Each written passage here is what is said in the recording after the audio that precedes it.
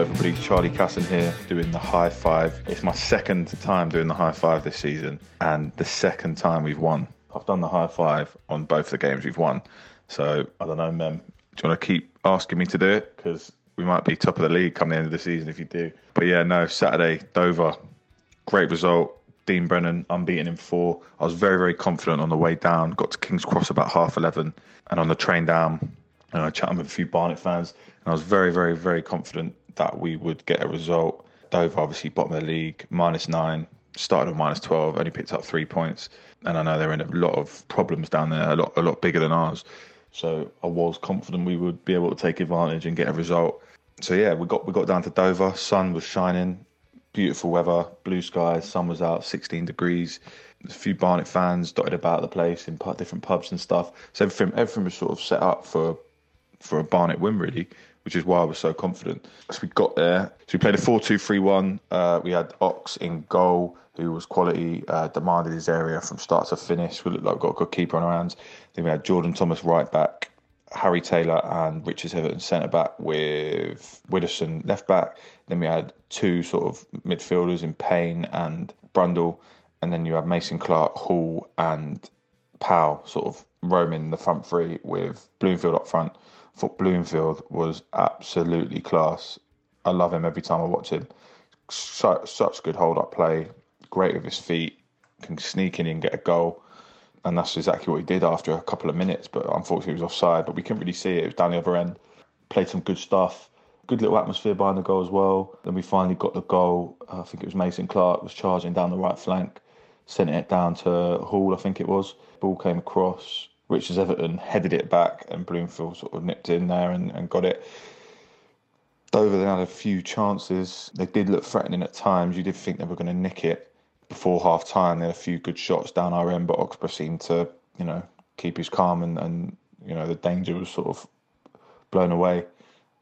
Came out second half. You could hear Dean Brennan. He wanted the goal. We needed to put the game to bed because one goal for them and it's a different story. And our second goal came from Bloomfield in the middle of the pitch.